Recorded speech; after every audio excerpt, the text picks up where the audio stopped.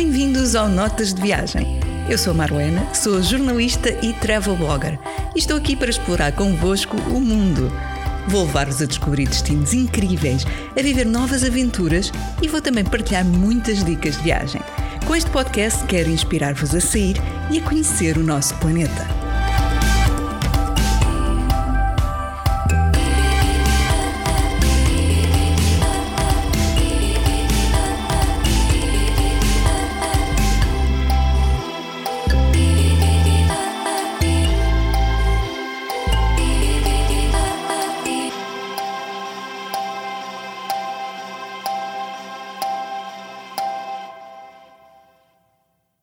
Bem-vindos ao Notas de Viagem. Da última vez que falámos, lancei-vos o desafio de escolherem o tema deste episódio. Vocês votaram na minha página de Instagram. Se ainda não segues, procura por @MarleneOnTheMove. Bem, e muitos de vocês escolheram livros de viagem. Por isso, instalem-se confortáveis na cadeira ou no sofá ou ajeitem os auscultadores. Vamos falar de literatura de viagens.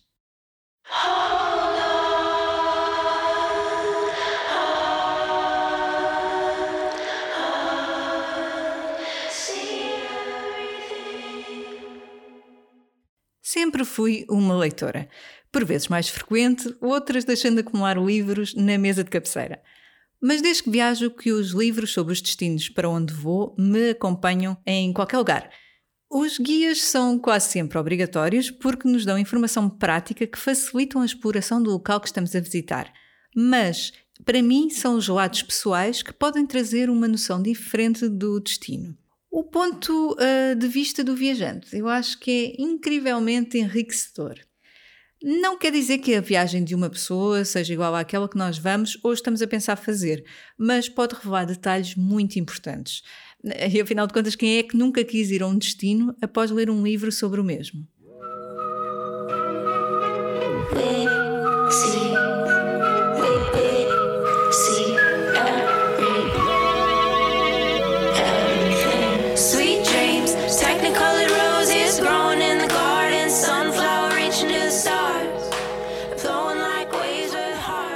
Sempre fui uma leitora, por vezes mais frequente, outras deixando acumular livros e mais livros na mesa de cabeceira. Mas desde que eu viajo que os livros sobre os destinos que eu vou visitar, eles acompanham-me sempre. Os guias são quase sempre obrigatórios, porque eles dão-nos informação prática que facilitam a exploração do local que estamos a visitar. Mas eu penso que os relatos pessoais são aqueles que nos podem trazer uma noção diferente do destino. Eu acho que o ponto de vista do viajante é incrivelmente enriquecedor. Quer dizer, não quer dizer que a viagem de uma pessoa seja igual àquela que nós vamos fazer ou que estamos a pensar fazer, mas ela pode revelar detalhes muito, mas muito importantes.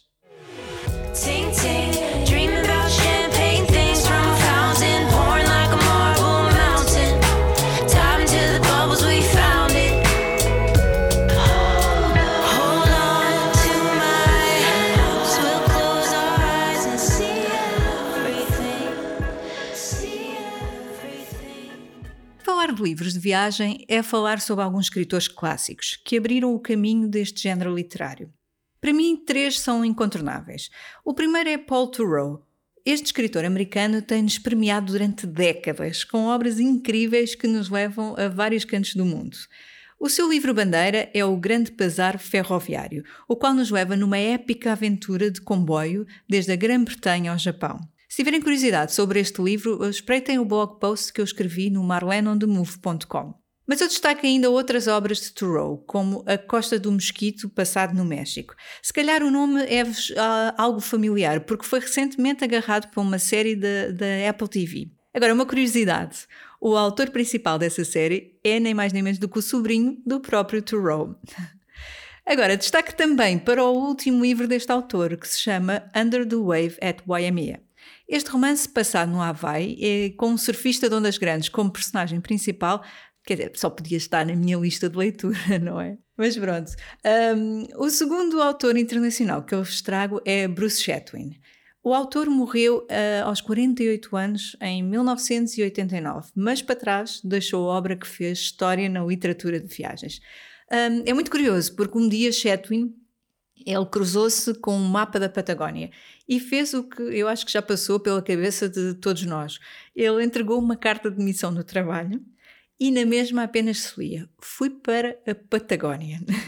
Dessa viagem, desse grande mote para a admissão de Chatwin, dessa viagem saiu o livro Na Patagónia, que é um livro icónico deste autor e que se encontra atualmente também na minha mesa de cabeceira. Já estou a vê-lo, está quase no fim e eu acho que em breve vai também sair um review no blog. Por último, eu não podia deixar de falar de Bill Bryson, é também uma grande instituição. Para ser completamente sinceras, eu ainda não conheço muito bem a obra deste autor norte-americano. Estou a trabalhar para isso. E há um livro que já está na minha lista que se chama Por Aqui e Por Ali. Ele é o relato do autor sobre uma viagem que ele fez a pé no famoso Trilho dos Apalaches. E ele fez na companhia de um amigo. Este foi outro livro, curiosamente, que foi também adaptado para o grande ecrã, com o autor e o amigo a serem interpretados por Robert Redford e por Nick Nolte.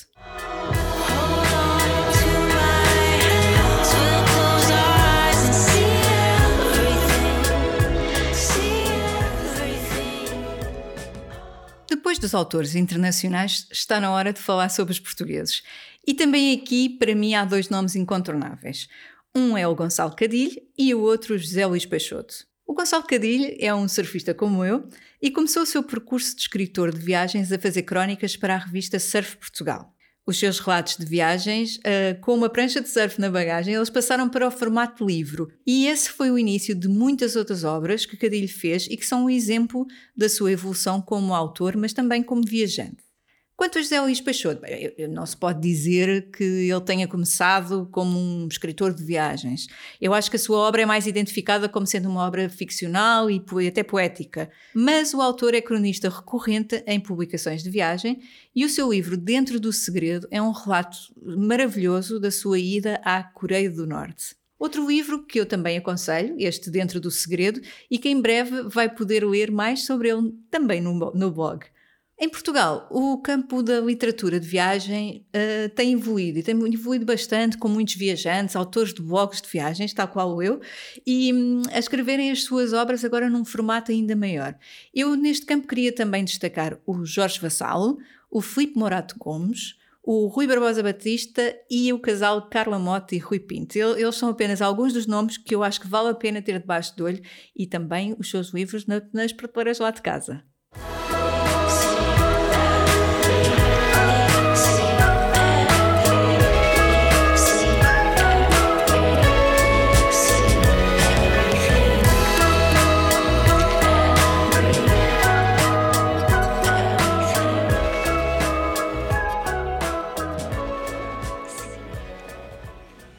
Bem, agora vão-me perdoar, mas é a minha vez. Ok, para além do marlenonthemove.com, onde vocês podem encontrar todos os relatos sobre as viagens que faço, nos últimos anos eu tive o prazer de ser coautora em 2 livros de viagem. O Viagens de uma Vida, este foi o primeiro, onde eu relato a minha experiência e a viagem que fiz à Nicarágua, quando o país ainda estava numa grande agitação interna. E o segundo e mais recente foi o Eu Fico em Portugal. Esta é uma obra que junta uma série de viagens por Portugal, claro, por vários autores, sendo que a minha é sobre a Madeira e a levada que eu fiz por lá.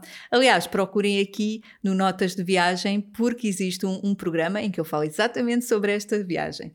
Agora, já este ano, em 2022, vai chegar às bancas, atenção, toquem os tambores, a minha primeira participação num guia de viagens da Lonely Planet. E eu não podia estar mais orgulhosa desse trabalho. Por isso, fiquem atentos que vai haver mais novidades.